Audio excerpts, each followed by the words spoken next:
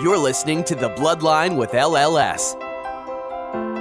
We'll be joined by experts who will help us understand current issues and resources available to those diagnosed with blood cancer. Holidays and, those things mean so much more now than they did prior to cancer entering our lives. This may potentially be a cure for some patients. We'll also be speaking with patients and caregivers who will share their cancer journey with us to better understand life after diagnosis and let you know you're not alone. Beforehand, my job was to earn a living for my family. My wife said to me, your job now is to live. And that's what I'm doing. I'm living my life the way I want to live it, and I'm really enjoying it. It's a much more fulfilling life. Let's get started. Welcome to The Bloodline with LLS. I'm Elissa. I'm Jesse. And I'm Lizette. Thank you so much for joining us on this episode. Today, we will be speaking to John Falco, who is diagnosed with chronic myeloid leukemia, or CML, in 2019 when he was 29 years old. After diagnosis, he was given chemotherapy and oral medication, which he tolerated until a seizure brought him back to the hospital. At that time, he was diagnosed with acute myeloid leukemia, or AML, in the brain. He received an allogeneic stem cell transplant in October 2021 and has been in complete remission ever since. Following his initial diagnosis of CML, he felt pressured to return to normal as a young professional in the staffing industry and went back to work not long after his diagnosis. However, after his diagnosis with AML, his career was once again put on hold due to cancer. In this episode, John will share his struggles with work and career while being treated for 2 different leukemias. Welcome, John. Thank you. Thank you for having me, Alyssa. So let's start with your diagnosis of chronic myeloid leukemia, or CML. What were the signs and symptoms leading up to your diagnosis, and how did you end up getting diagnosed? The way that I found out that I was diagnosed for CML in 2019 was severe pain in the chest on my left side and my shoulder and neck. I was on vacation. I flew home early because I was feeling terrible. I didn't sleep on the flight. It was a coast-to-coast flight, which I normally would sleep.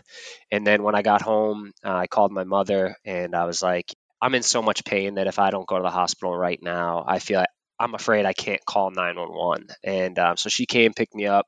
We went to MGH emergency room. And I remember just saying like, hey, I have chest pains. I couldn't even speak. They had put me in the emergency room and then eventually got me my own room. What was causing all the pain was my spleen was enlarged and white blood cells were basically attacking my spleen. I stayed there for 10 days as they diagnosed me for leukemia, but I was on a leukemia floor at MGH, so I kind of knew where things were going. Wow. And what treatments did you end up getting for your CML? So there, I got a bone marrow biopsy. I got a lumbar puncture while I was there, drugs for pain for the spleen, and then I was given dasatinib to help. And that worked for about 2 years. I went back to normal routine after that. Sure. And that's an oral medication, right? Yeah. And that's something, to my knowledge, that was within the last 10, 15 years. Yes, the first TKI, tyrosine kinase inhibitor, was approved in 2001, and that really transformed the treatment and life expectancy for CML. So you started with CML. How long did you have just CML before your diagnosis of AML? I would say 2019 to 2021. Okay. So 2 years. Now let's move on to your subsequent diagnosis of AML. This came about after you had a seizure. Yep. Could you tell us about the seizure? Was it the AML in the brain that caused it? Yeah, this is all during the pandemic too. So I think that was part of the problem, right? I was getting telemed. I wasn't able to physically go in as much to MGH. Unless you had COVID-19, it was very hard to go in there. And I was having severe headaches, and it was a pain in the middle of my eyes. It would cause my eyes to water, and this started in January. I would go to sleep almost at like 6:30, 7:30 at night after I finished work. I feel like I have a genuinely high pain tolerance, and I knew that it was something severe. And I think that's good advice too, is, you can always have to be your biggest advocate in what your body feels. So I just kind of continued to reach out. And eventually I had a seizure on July 4th. I was staying at my mother's house. I didn't go out because I wasn't feeling well. And I don't really remember the seizure itself. I was in my bedroom, and then I went into my bathroom, and my mom's fiance had said that I was talking gibberish and even combative. He had to knock the door down and noticed that I was having a seizure. Took me to Lowell General Hospital. They did a spinal tap or a bone marrow biopsy, one of the two, and saw that it was cancer. Then I went to MGH and was checked back in for 10 days where they ran a bunch of tests. And I went back to the leukemia floor that I was originally on in 2019. Wow. Had your oncologist known that you had been having headaches for months? Yeah, they did. Yeah. And was there just kind of no explanation for it? I know a lot of times with young adults, we seem to have all these different symptoms, and it's hard to get a diagnosis because, again, you are so young. So what were their thoughts? Because of how rare this is, it was kind of an afterthought. It wasn't something that was frequently diagnosed. The last person that they had was in the 70s, and they chalked it up to stress, and sometimes the preventative drugs cause headaches, sinus. It was that time of year, the winter, the blue light. You're staring at Zoom a lot longer than normal because all your meetings are online. So I just think it got put on the back burner, unfortunately. First, I want to say sorry to hear what you've gone through. After they determined you had AML, did they discuss with you how that happened since you already had CML? And could you please explain what it means to have AML in the brain? Yeah, so AML is acute myeloid leukemia. I think of it as a more aggressive form than chronic. And for it to go to the brain, that's all the pain that I was feeling. I don't know how it went from my blood to the brain. I remember having headaches that were so bad and trying everything, cold compress, anything you would think of, Tylenol, different stuff. And it was definitely hard fighting through that. Right. And were there any treatments besides the stem cell transplant planned to treat the AML? No, they were pushing me towards that. I sought a second opinion at Dana-Farber. That was advice that I was always given, was to seek out second opinions. And they concurred, you're not going to live long. You're not going to live 6, maybe 12 months. That must have been scary as you were 30 or 31 when you were told that. Yeah, for sure. Yeah. I was shocked because I felt so good. And then I also went through 10 days in July, and then I was back out working, hanging out with my friends. But the way that they articulated it to me was, if you want to live to your 80s or 90s, you need to do this stem cell. Otherwise, you probably won't live within the year. And even selfishly speaking, at the time, I was like, well, stem cells aren't always guaranteed, and that's a lot to go through. Am I better off just being on a beach for the next 12 months or something like that? And I know that's kind of a dark thing to say, but your head's in a million different places. And I could see the person when I was talking to Dana-Farber, they were upset by that type of idea of not taking action, like noticeably upset, crying and stuff. I ultimately decided to do the stem cell, did a Be the Match program, which my company was nice enough to let me do at work. So a lot of my colleagues did the cheek swab. So you did a donor registry event at work. I did a donor registry event, yeah. Oh, That's wonderful. that is. Yeah, there's a woman from Rhode Island that came, and we actually had another young child come who needed it too. The two of us spoke in front of everyone, and that was me also letting my company know what I had been dealing with.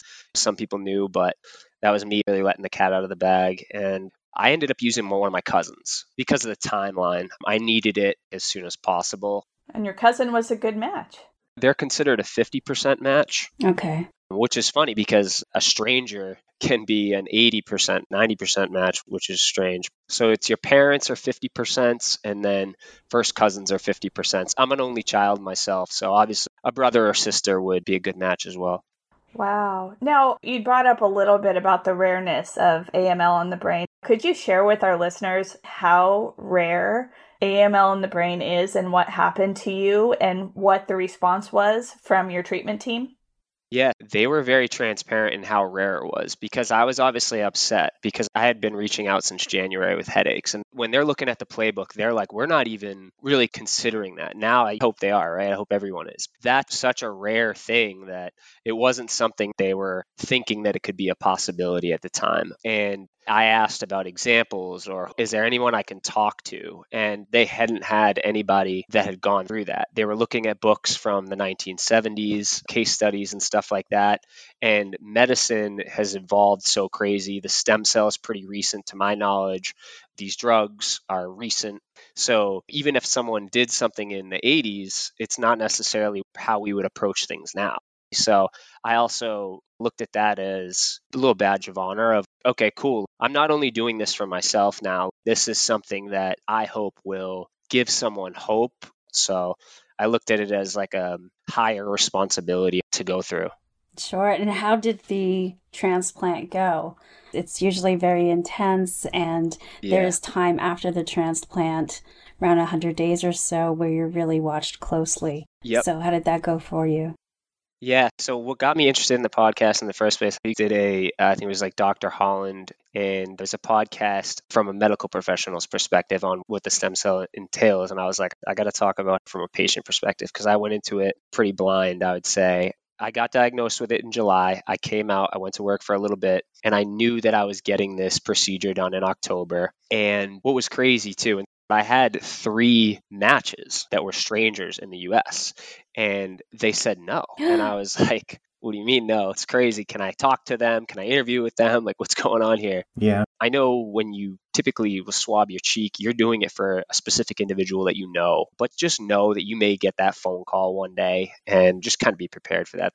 I can agree with you because I did the swab at the Leukemia and Lymphoma Society's Light the Night event one year. Yeah. And I have been waiting for that call. And somebody just told me the other day that they might have taken me off the list because I'm so old. I actually didn't know that you can age out of being on the list.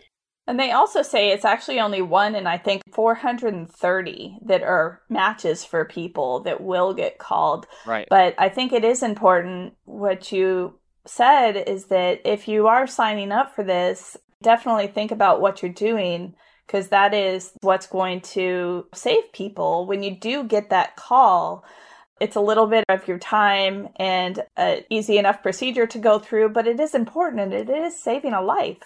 Yeah. 100%. And I don't want to sound selfish, but it's not a kidney. People can do it. If you're in good health, you can do it. And I was just a little bit rattled by that. I was like, wow, 3 people. One person was like, is it a kid? And I'm like, I'm 30. You know what I mean? Like, I feel like a kid. I feel like I got a long way to go. But anyway, so I knew I was getting that in October. And you would think you're going to Europe or you're doing stuff, but it wasn't like that. I had rigorous stuff getting me prepared for that. For example, I had to do radiation. I think I did 8 rounds of radiation, which was pretty intense. And that was on my brain. I'm sure there's side effects from that. That was intense because you're in a mask and you can't move for, I think, an hour. And it's just a sad place to be. I remember when I went, I saw children, and that also motivated me. Okay, this 6 or 7-year-old is tough. And they were confiding their mother, like, Mom, I'm going to be okay. I'm like, okay, I can handle this. Same thing goes for people that are 75, 80 going through this. So, and I looked to them as I got to be the strong individual coming in and out of this. I went there for 10 rounds, and I also did 10 rounds of a spinal tap, which sucked. When they poke you in the back, and I believe they take cells out of your body through your spine. That was really, really hard. That was something that I never, ever want to have again. Never want anyone to go through. I would listen to music, meditate, zone out. They give you a couple little drugs for anxiety. You could feel nerves in your legs. It was a weird sensation, but they basically clear the cancer out of you. They do the radiation, and then you go in for your stem cell. And the stem cell, they told me, would be about 30 days. And I went into that a little bit unprepared as far as expectations go, for sure. So now that you've had the transplant, what's going on with this CML? Are you still getting treatment for that? Yeah, I'm taking ponatinib. And how are you doing with the ponatinib? Good. I'm doing real good. I mean, initially after the stem cell, I was taking a lot of stuff that has to do with graft versus host, but I'm not taking that Sure. stuff anymore. So it's just this. And my platelets are at 140,000 right now. A normal person's at 150 from what I was told, 150 to 750. And sometimes that medicine can knock those down, but mine's been going up. So Do you have to end up getting a platelet transfusion? I had a couple. When I went in for the first time, I was at 6,000, so I got a couple then, but they're hard to come by. So that's a good point. If you can donate platelets, do that. My mother wanted to donate to me, and they told her, if you donate these, there's too many other people that are higher priority that it would go to. So it seemed like they were like a scarce resource, to be honest. So yeah, if you're able to donate platelets, definitely. And now I'm in remission. That is wonderful that you are in complete remission. Now, I'm sure that was quite the experience to have two cancers. Now, as a young adult, you were in the heart of your career at the time of your initial diagnosis. What was the timeline in going back to work after finding out you had CML? So CML, nobody even noticed. I was in Arizona for vacation, and then I was in the hospital for 10 days. So people probably just thought I extended my trip. And then I came back and I told a couple people. I was really close to a lot of my colleagues. So I had visitors, they knew. But yeah, I didn't look different. I went about my business and eventually it started to leak out. It was a company where everybody was really close. It started to inspire a lot of people, which I thought was really good. I went back to work business as usual. My platelet count was still pretty high and I felt great. It was the best I felt in probably a year because I was dealing with this undiagnosed for probably a year. So I was always kind of feeling lousy. And you don't know if that's depression or if it's exhaustion or what. It sounds weird to say, but I was relieved when I was like, oh, okay, that's not how I should normally feel. And then once I got this pill to knock that down, I felt like $1,000,000 when I went back to work. Now, young adults often are really wanting to feel like they're returning to normal. Yeah. Did you feel like that? Did you feel pressure to get back to work? Yeah. I've gone through those initial dealings with the starting treatment, and now I just need to get back to my life. What was that like for you? For sure. And I think in my 20s, I was always grinding. Like I said, I was in sales. So there was parts of my time where it was like, it was a badge of honor not to take time off. You work 7 to 7. We're in Boston. We don't even see sunlight.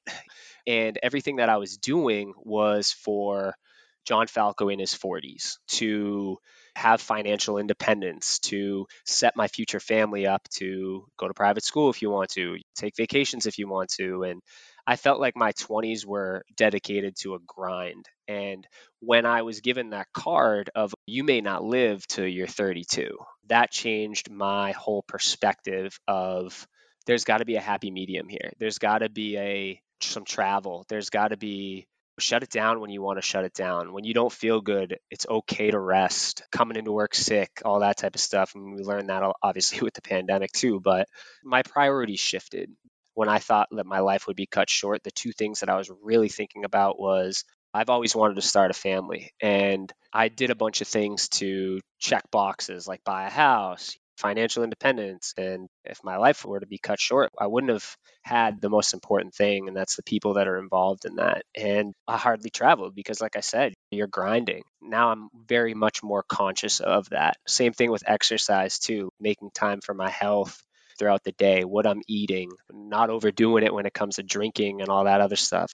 Yeah, that grind tends to start to look a little different with something like this. I think young adults in particular in their 20s and 30s think that they have so much time and they can set themselves up for retirement in their 60s and 70s and they can go live their life then. And for right now, it's setting everything up, grinding as hard as you can, not taking as much vacation. And then something like this happens. Yeah. And it changes your entire worldview that, wow, I didn't think that there was even a possibility I might not make it past my 30s. And what have I done with my life? How do I live my life now? Yeah. What would people say about me was one of the biggest things I thought of. What would people say? That I was good at my job? Did I hold the door for people? Did I do something from a philanthropy perspective that really made an impact on someone? Did I teach someone something? And that's kind of how I've been thinking about life now. The why behind what I'm doing, where I am, how important time is, where you spend it, who you spend it with, less about chasing. One of my friends says chasing the dragon, but anything that's trying to get likes or materialistic stuff, that stuff just doesn't matter. Yeah. And as an AML survivor myself, I would say one of the best things that I learned is to really take the time and stop and smell the roses. Yes. And find ways to enjoy your life and just slow down and enjoy the everyday things that this world has to offer. I think that's really important. Yeah, and when I got diagnosed with CML, the way that I articulated it from a young adult perspective is on any given day, I would be stressed about probably 25 to 30 things. And that could be the dog, the house, what I'm paying for, my car, my friends, my dad, my mom, a girl, maybe texts or how my friends are doing. And then you have another 10, 15 things that come with being in the staffing industry that cause stress. When you're diagnosed with something like that, everything just shrinks and there's only about 5 things that are truly important. I just try to keep that in mind. Don't let like stressful stuff, negative stuff really get into your mind and bog you down. I feel like a lot of young individuals deal with that, cancer or not. As a person who worked in a similar industry as you, I can relate to everything that you're describing, the long hours, the stress, the quotas, always wanting to outdo the month before and that pressure that goes with it. So what was it like working during your treatments? Did you have any time that you took off from work? Was your employer supportive and accommodating during that time? Yeah, they definitely were. 2019 was the CML, so 2 years of that. And every Wednesday, I was getting checkups, getting blood drawn, and I was an outbound salesperson. So I had my clients, and I was also a sales manager at the time. So a lot. Other people stepped up. Yeah, one of my friends would just step into my shoes on the client side and managerial, and I never felt pressure to get back to work. I also felt great. So that was a very different time. When it comes to the AML, I feel like I came back to work from the stem cell way too fast. I remember going to my checkups and they're like, "Are you working?" And I'm like, "Yeah." And they're like, "Full time?" And I was like, "Yeah." Ooh. Yeah. But how fast after your transplant? I was back January full time and my transplant was in October. So 3 months? Yeah. Oh, wow. So pretty much right after your 100-day mark. Yeah. And they were like, "I'm going back right now." Yeah. I was remote because we had a very hybrid remote model with COVID and everything. And the reason why I kind of felt the pressure to go back is because of the way that my commission was structured was once you come back full time, we'll give you the full commission versus while you're out, you're only getting a smaller percentage. So I was kind of leaving money on the table by not coming back. And like I said, I came back a little bit too soon, I would say. But that was me putting pressure on myself. Yeah, which makes sense. Yeah, but did you work with your doctors? Did they give you the green light to go back to work? Not really, nah. They were like, go back in April, dip your feet in. But I was looking at 4 walls for 150 days. You know what I mean? So even me jumping on a Zoom meeting with my colleagues was so refreshing. And I had been at that company for 6 years. So I had my repeat customers. I wasn't heavily cold calling when I first came back. I was maintaining relationships more than anything.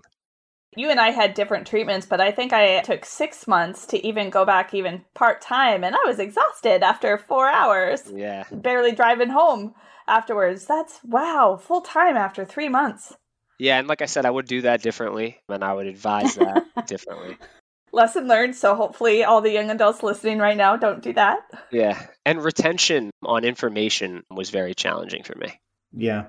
Throughout the whole time. I remember when I went in the stem cell, I had all these plans of like, I'm going to ride a bike. I'm going to read books. A lot of people gave me books. I was going to write movie reviews. I was going to maybe write a journal. And that just goes out the window when you're just like fighting for your life. The 2 things that I would give advice on for the stem cell that was very helpful for me. A nurse told me to dress normal every day, put clothes on. I'd wear jeans and a t-shirt, polo, sweats, and sneakers, and try to walk every day. Those are my goals. Those are the biggest things that I was trying to get accomplished, and talking to people over the phone as I could.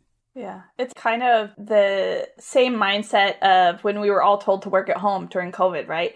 get dressed every day and get out, do things, go walking, even if you can't be around people. It's important to still have that normalcy in your life and still feel like you're doing something rather than just laying in bed or sitting on the couch or things like that. Yeah.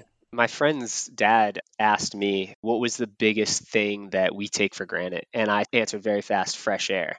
I had no fresh air when I was at MGH. Couldn't open the window. And I remember thinking, when my mom picks me up to take me home, I'm going to stick my head out the window like a dog in this car. Now, every time I'm outside, I'm like, oh my gosh, thank God that I'm able to do this. And I think that that's something we take for granted on a day-to-day basis. Absolutely. Yeah, and you had two totally different types of treatment. You had an oral medication that you could take at home, and then you went all the way to a transplant, which your immune system is at a place where you do have to be housed because we don't want you to get any type of infection. And then this was going on through COVID. Yeah, no one could visit me. I had my mom and my dad and then my friend Nick. Those are the only three people that could visit me. And it wasn't as frequent as it was when I had done my 10 days in 2021 and then my 10 days in 2019. It was a man in his thoughts for sure. Wow. Now, you just celebrated your 1 year birthday post-transplant, which is so exciting. So you returned to work obviously very early. And so how is life now, though? You returned to work almost a year ago by this point. So how is life? Life is good. I'm thankful for a lot more. I have a very different perspective. And initially coming back, that perspective, I think my leadership team had to adjust to that. I wasn't just motivated by the carrot that you are in sales. And I definitely wasn't motivated by the stick. So it's like, I want to feel something. But you don't have to get up every day and say, this is awesome. But I want mentorship. I want to inspire someone. I want to coach someone. I want to feel fulfillment in what I'm doing on a day-to-day basis, less about the financial gain, but more about how you feel and helping other people. And also, if I want to walk the dog, I was able to see the benefits of exercise and vitamin D and factoring those in every day, like working out. I was 210 when I went in, and then I came out at 150. So that's a lot of weight. Oh, wow. Wow. Yeah, that's a lot of weight. I was like slowly walking farther and farther. Started out with one push up, slowly getting to be able to work out. I never want to lose those things. Factoring that into my day and finding a company and leadership that is, hey, I'm going to take a half hour to walk or walk the dog. Mm-hmm. What is important? What are we working towards? What's the why?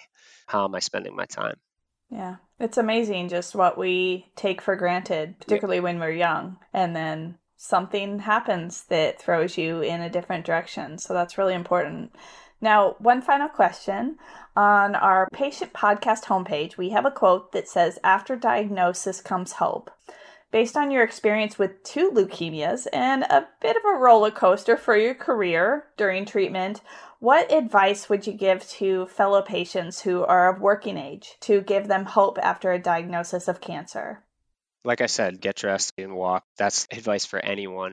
I'm an only child. I always wanted to be the strongest person. I felt like I needed to tell everyone I got this because I didn't want my friends to worry. I feel like I'm always the person that my friends go to when they need something or they're down. And it's okay to just show some vulnerability, I think. Talk to someone, seek people out that are going through what you're going through. It's okay to rest. Don't jump back into things. Focus on your health and then plan on being okay. I think that the effects that your mind has on your body, we don't know enough about. And I think me staying so positive all the time and setting goals of I'm going to walk and different things like that, like really helped me. Music really helped me. Just listening to music. I remember I had expectations of reading. That wasn't information that I could retain, but music inspired me to move forward. And I found a newfound faith in prayer and just talk to yourself in a positive way. Don't let negative things impact you. Gravitate towards people that are positive. I remember a nurse was my age and she came in and she would talk to me like I was a normal person, like we were friends. And we caught up on stuff that had nothing to do with treatment. And that went a long way. I feel like when I came into this podcast, I was like, okay, there's 3 audiences: medical professionals, family members and friends, and people that are going through this. So I hope that if I can provide any advice or inspire someone, then it's all worth it. That's wonderful. One thing I just wanted to say too, one person that really inspired me, obviously my parents. My mother lived with me for the 150 days. I got a 2-bedroom in the West End, which is walking distance from MGH. She had her own bedroom, her own bathroom. She did everything. If I got up and I fell, everything, grocery shop, sanitize the house, helped me with my pills. You need somebody like that. And I had money coming in financially, but I never had to log into everything. She logged into everything. She made sure the payments were good. Everything was business as usual. My dad was checking in like crazy, would have been here if he could. But yeah, it was hard. I spent holidays alone. I spent New Year's Eve alone. And that's actually one thing that is really important from a young adult perspective with Instagram and everything. You're constantly seeing everybody out and about. Mm-hmm. I mentioned New Year's Eve, and that's what made me think of it, is like the world's moving so fast. And when your life's on pause, it's so hard to be like, oh, is that person thinking of me? And, so if you're a friend or family member, just calling that person goes such a long way. And that was really hard. That felt like forever to me, that time where I couldn't leave the house. So that would be other advice, is look to someone that you want to emulate. And for me, that was Chadwick Boseman from the Black Panther. And when I found out that he passed from colon cancer, that was the most shocking thing to me from a celebrity death, I would say, that had the most impact on me. And the biggest thing that it had was, even if he didn't pass away from cancer, he's taken on these roles for the African American community, the first real superhero that's the main focus, Black Panther. And to go about your business that whole time, knowing that you're fighting this and executing grace, what he did for the Children's Hospital, speaking at the HBCUs, that to me is how I want to conduct myself. I always want to conduct myself with grace, strength, and I don't want anyone to look at me like, oh, he was sick, or that's great that he did that because he was sick. This is the person I am. Sickness is part of it, and I'm thankful for it from the perspective, but he had a very, very big impact on me. Thank you for sharing. Yeah. Well, thank you so much, John, for joining us today. We really appreciate you sharing your very interesting story with CML and AML on the brain that just turned out to be so rare. So we really appreciate you. And of course, sharing all about what it was like working with cancer, what you learned, what you could share with others, and the way that it has changed your life. Right. So thank you again for being here with us today. We really appreciate you. Yeah, absolutely. And thank you guys. Thanks for everything you do. And I can provide my contact information should anybody need it. Like I said, that goes a long way, talking to peers and everything. So I appreciate what you guys do. Absolutely. Thank you. And thank you to everyone listening today. The Bloodline with LLS is one part of the mission of the Leukemia and Lymphoma Society to improve the quality of lives of patients and their families. To help us continue to provide the engaging content for all people affected by cancer, we would like to ask you to complete a brief survey that can be found in the show notes or at thebloodline.org. This is your opportunity to provide feedback and suggested topics that will help so many people. We would also like to know about you and how we can serve you better. The survey is completely anonymous and no identifying information will be taken. In addition to the survey, we are excited to introduce our brand new subscriber lounge, where you can gain access to exclusive content, discuss episodes with other listeners, make suggestions for future topics, or share your story to potentially be featured as a future guest. Join for free today at thebloodline.org/subscriber lounge. We hope this podcast helped you today. Stay tuned for more information on the resources that LLS has for you or your loved ones who have been affected by cancer. Have you or a loved one been affected by a blood cancer? LLS has many resources available to you: financial support, peer-to-peer connection, nutritional support, and more. We encourage patients and caregivers to contact our information specialists at 1-800-955-4572 or go to lls.org/patient support. You can also find information on chronic myeloid leukemia or acute myeloid leukemia at lls.org/leukemia. You can find information on work and school after a cancer diagnosis at lls.org/young adults. All of these links will be found in the show notes or at thebloodline.org. Thank you again for listening. Be sure to subscribe to The Bloodline so you don't miss an episode. We look forward to having you join us next time.